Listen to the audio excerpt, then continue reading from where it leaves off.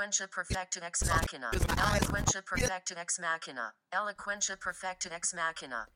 Welcome to Eloquentia Perfecta Ex Machina, a podcast series devoted to the teaching of rhetoric and composition with and through a range of media, and focusing on the writing program at St. Louis University. On this podcast, we interview instructors about how and why they use multimodal approaches, and we have instructors interview other instructors about the nuts and bolts of particular tools and assignments.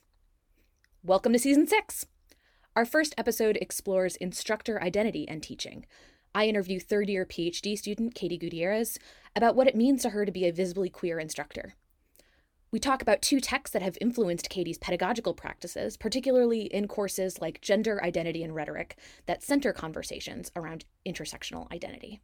Katie, would you like to say hi and introduce yourself? Yeah. Thank you, Sheila. So like Sheila said, I am a third-year PhD student here at SLU. I'm studying post-colonial literature, feminist theory, and queer theory, and I am happy to be here. We are happy to have you. So Katie, when we first started talking about this episode, the content for this episode, one of the first things that you brought up was Kopelson's theory of cunning pedagogy. So I was wondering if you could start by talking a little bit through what is this and why possibly do we need it? Sure, yeah. So I came across this concept in Paul's English 5010 teaching writing course, and it was just a concept that really struck me at the time. Basically, the theory is Karen Kopelson argues for the performance of what you could call like neutrality, basically on behalf of what she calls the marginalized teacher subject in the classroom. So her theory is essentially that students in the classroom can sometimes display like resistance to a topic if they believe that the topic is linked in some way to their instructor's identity, whether that could be race or sexual orientation. Kopelson, what she's basically saying is that, you know, if we really want to kind of teach for diversity and be the most effective instructors, like we want to be reaching all the students, even the students that are, you know, resistant to maybe hearing some of the things that we're saying if they think that it aligns with our identity. So what she's suggesting is what she calls a cunning pedagogy. So that's kind of like moving in and out of identifying with whatever marginalized identity that is, or at times bringing it up or at times not. She refers to it as academic drag. So when you first encountered this in it was Paul Lynch's classroom? Yes. So what was your first reaction to Kopelson's theory? I would say that I at first had kind of a knee-jerk reaction to this theory in that, you know, I've always felt like it was kind of better on behalf of the student and the instructor to kind of, you know, be out in whatever form that may look like for the instructor. So for me, the thought of, you know, retreating back in the closet or being less visible to the student was something that felt like pretty unappealing to me when I first came across this theory. But at that point, I also hadn't taught yet at SLU.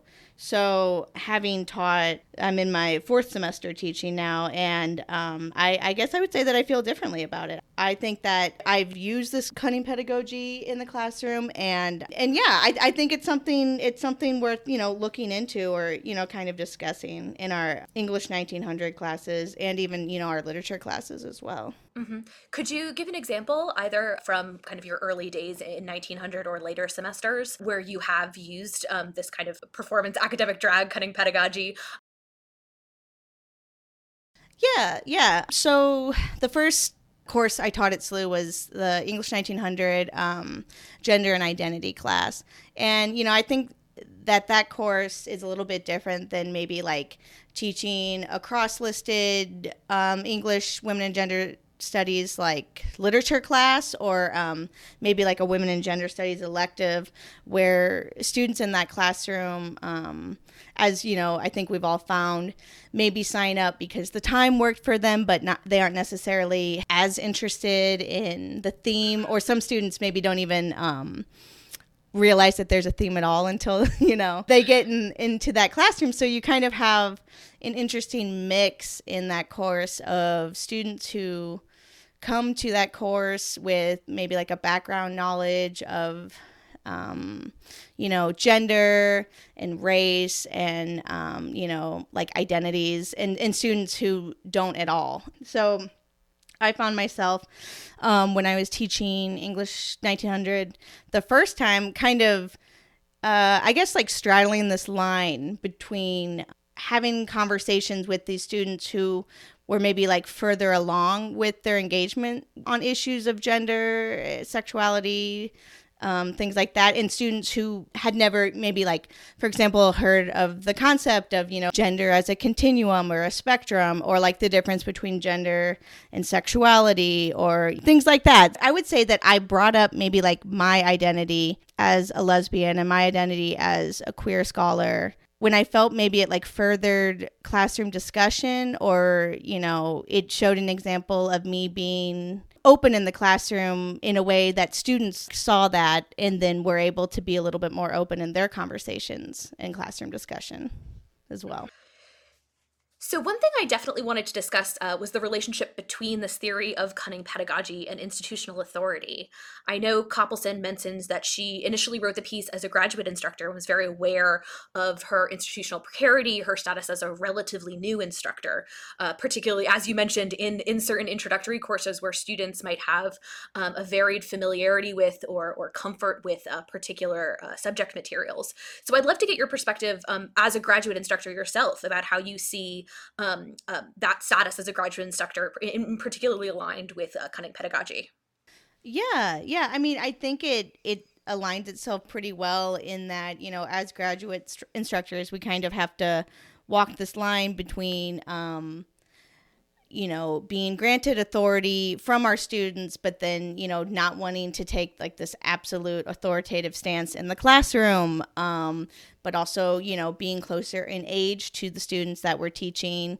For me, it's, being a woman in the classroom as well. Like, so, we kind of have to straddle all these different types of lines, and it makes sense that Coppelson would write this article, thinking of ways that, you can kind of gain additional classroom authority, or ways to embrace maybe the authority that students are granting you, thinking along the lines of being a graduate instructor. So I think it makes a lot of sense, and that's definitely one of the reasons why I went ahead and kind of used it in my own classroom as well. Like we talked about, I think it's really different when thinking about the reasons that students are taking the course. So, maybe this is their only time ever engaging in questions of like gender or thinking about marginalized identities in a classroom, like their entire time at SLU. They might not ever take a course that's, similar, at least partly along that line of, that topic. So I found it useful. Yeah. No, I totally get what you're talking about when it comes to, especially as a first-time instructor and as a woman. I remember the first time I taught a composition course as a graduate student. I think I was 24, and so aware of my comparison into these freshmen that I had. And it's always a question of what you wear in the classroom, how you present, what kinds of, when it comes to kind of the embodied performance of teaching, the ways in which you are trying to signal both a sense of authority that doesn't feel too artificial, right? It is such a kind of delicate and terrifying balance in the beginning. Yeah, no, it definitely is. I mean, it sounds silly, but for myself as someone who's 4 feet 11 inches tall, like, I'm also shorter than most of my students too, so it's kind of another notch on the side of something you have to go against when you're trying to like embrace that authority in the classroom, in a way that isn't inauthentic. So yeah, one of the other kind of alternate theories I know that you mentioned was Prasad's notion of burdens of belonging as a kind of alternative to Coppelson's theory of cunning pedagogy. Could you discuss that a little? Yeah. So this comes from the feminist teacher and So this was published quite a few years after Copleson's piece, which was published, I think, in 2003. And this one, I want to say, is just a few years old. So in thinking about maybe like the differences between these two pieces, it's also, good to keep in mind that there are like many, many years in between both of them. But yeah, so Prasad has this notion, what she terms the burdens of belonging, and for her, she kind of categorizes these as the authority that's like granted to the instructor on behalf of them belonging to, whatever that marginalized category is, kind of like what Copleson's refers to in her piece. So, whether that be, like we said, someone's race, sexual orientation, gender, so things like that. But basically, what Prasad is saying is that, so this authority is granted to the instructor, whether or not they're kind of seeking it. And, sometimes it can be a negative thing. Sometimes it can be a positive thing. But either which way, it is, she looks at it as like this burden that's kind of given to the instructor. For that reason, basically. And so how has Prasad's theory kind of influenced your teaching, especially in classes like English 1900, Gender and Identity?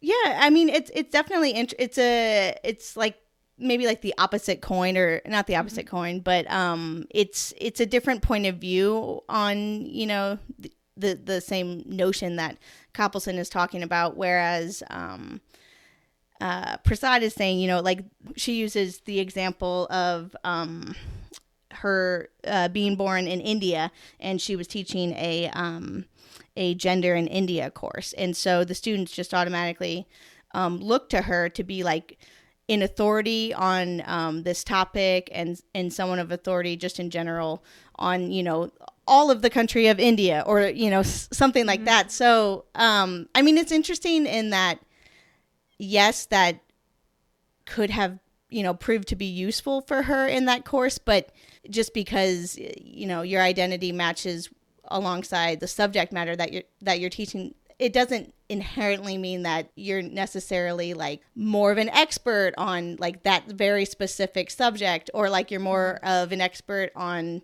teaching it to the in relation to the course, basically. Yeah, I mean, I think it just kind of maybe like troubles the notion of claiming that authority or not, basically. Yeah.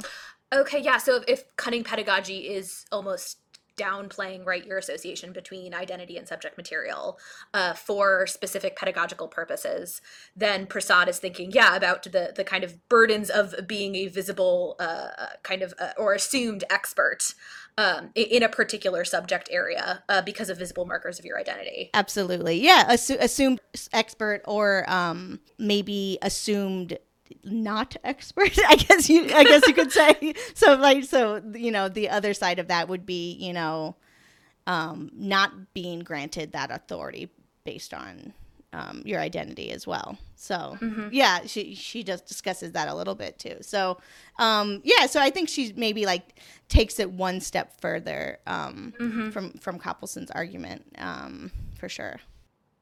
Interesting. Yeah, I'd love to discuss that question of visibility, especially in the context of Prasad's focus on sexuality as one of several categories, right, that pertain to burdens of belonging.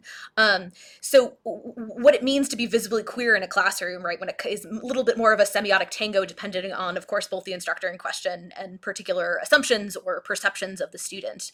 So I was wondering if you want to talk a little bit about navigating kind of what it means to be visibly queer in a classroom in a way that Prasad might theorize. Yeah, I mean, it's interesting. I mean, in my experience, so maybe like a good example would be when I was in undergrad, I was in a course, I think it was like a queer literature course.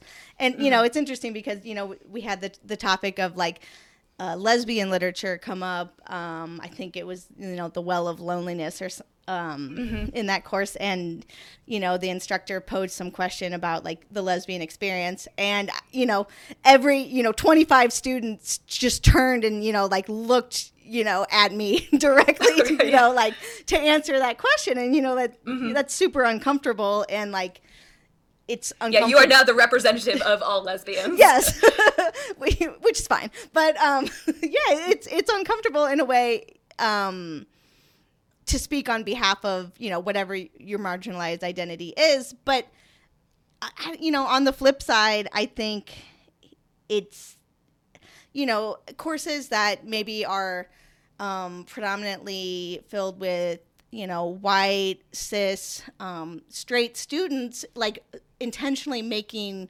room for like marginalized voices to be heard is, like a good thing, right? But it's uncomfortable to like have that placed on you. So I don't know. I mean, it for me, like being very visibly queer, being a butch woman in front of the classroom, I mean, like I know it signals to my students something that maybe someone who was, is femme, doesn't signal to them, or maybe based on whatever the students' assumptions are, basically, maybe slips under their radar or things like that. Right. So it's something like I'm always aware of, when you talk about things that, getting dressed in the morning as like a 24-year-old graduate instructor, and trying to like embrace authority, or like, knowing that whatever you wear as, a woman is going to be maybe criticized a little bit more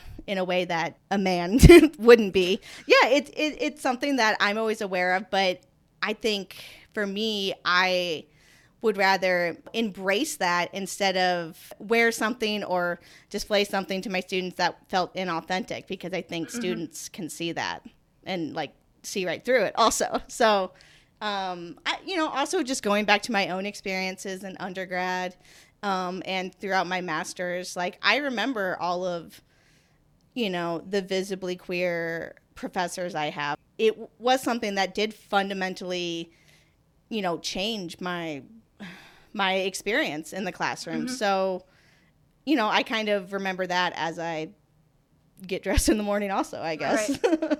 No, it does. And I think your point about kind of the balance between making room for, making space for particular voices in the classroom without kind of non-consensually deputizing them, right, to be the voice of a particular community or identity is incredibly important for instructors generally, especially in the writing curriculum, in thinking about how they are making space for students without, again, kind of deputizing them to communicate a particular perspective. Absolutely. I mean, I feel like I try to pose questions to my class that aren't necessarily directed towards a certain group or, a certain group of students or something like that, but just very like broadly speaking and hoping that, maybe those students would speak up or feel comfortable talking in the classroom. But yeah, it's a hard thing to do. Like, right. And yeah, like you said, nobody wants to be the speaker of all queer people, or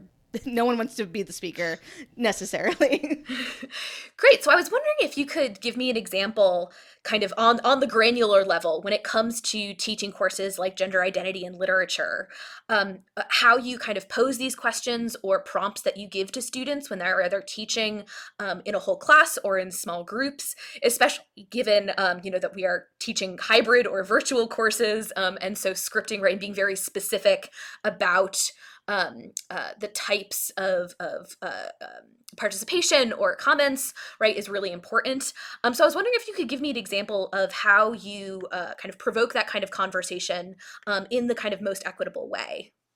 Yeah. I think for me, one of my kind of first prompts when we're diving into a little bit more sensitive material is just kind of trying to get first responses from the students regarding the material. So just to kind of maybe like test the waters to see where everyone is after engaging with that material. So I think one example would be, so last semester when I taught gender identity and lit, we read Chinelo Okparanta's Under the Udala Trees, and that was a novel that focused around a lesbian character that was in located in Nigeria, kind of going through the Biafran War and dealing with the aftermath of that war. But there were a lot of scenes of, like LGBT violence, violence against LGBT individuals, and also, so in dealing with maybe like talking about those scenes or discussing like contextually some of the issues that we were dealing with, like I knew it was going to be sensitive for the students, especially the students that were either Nigerian or members of the LGBTQ community. And so, I tried to gauge kind of where the classroom was at after, we read scenes like that. But then, I tried to ask broad questions about maybe like interpreting the material, or broad questions based on what the students had expressed to me about the material. And so the conversation just kind of branched from there. I wasn't expecting certain students to, be to speak on behalf of all, like marginalized voices when we covered that topic. But because I think the students felt comfortable with me and felt comfortable with the other students within the class, they did share a lot more personal things regarding maybe like that sensitive subject matter that they maybe wouldn't have otherwise, based on the way I had kind of structured the classroom up until that point, if that makes sense. No, it does, absolutely. And I think it's so important in order for those conversations to flourish. A sense of kind of classroom trust and intimacy is one of the most important things. So speaking of which, is there anything you do at the beginning of the semester to try and establish that environment before you dive into these texts? I do kind of talk about how, the classroom is a safe space. When we had in-person classrooms, I would pass out a index card to each of the students and ask them to just write whatever they would like me to know, like about themselves, before we began the semester. And then I always try to include, my gender pronouns, and ask the students specifically for theirs through the note card, to not put them on the spot, especially any trans students. Absolutely. But so I try to like ground the classroom in that. But then I also, looking at these gender identity and literature courses, I felt like I shared a lot of, this was my experience reading the text, and that prompted students to maybe share theirs in a way that they may not have previously, had I not shared things about myself or like what I felt when I engaged with the text.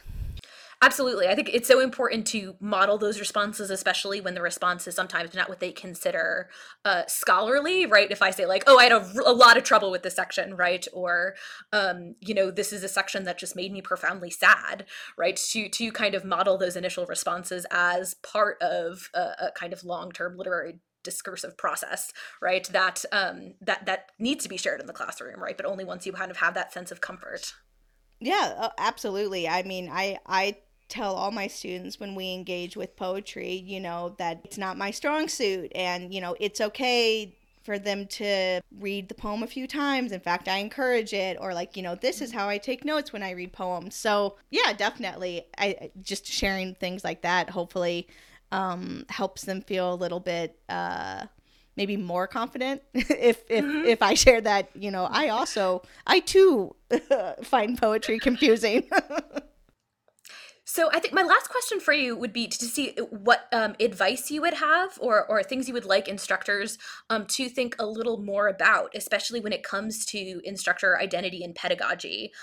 We've talked a little bit about kind of some of the kind of questions or theories or kind of navigational strategies that kind of you as a queer instructor, right, are kind of constantly thinking about navigating. Are there things that you would recommend that other instructors kind of put a little bit more time or reflection into considering when it comes to either their own identity or student identity in the classroom?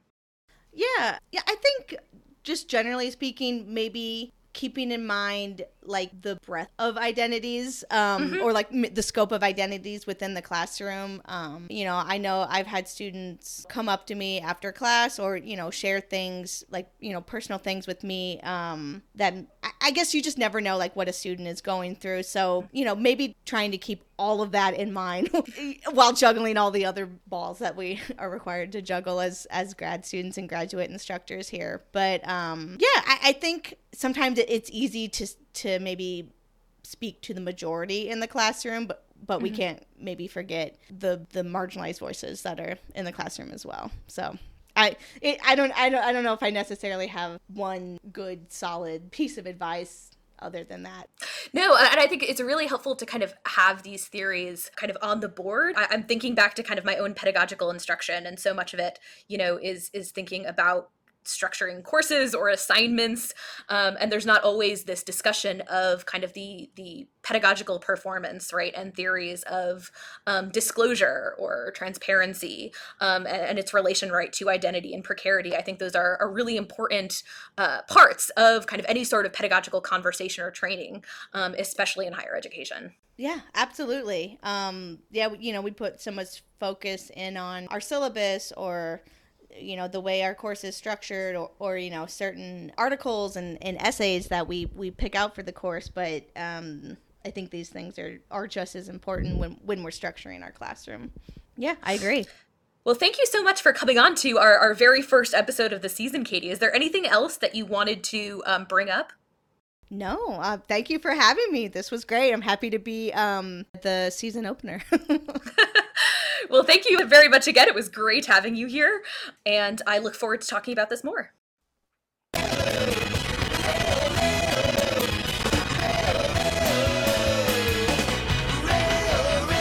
If you'd like to get involved in this podcast series, to share an assignment or tool, or to pitch an interview, please contact me at sheila.coursey@slu.edu.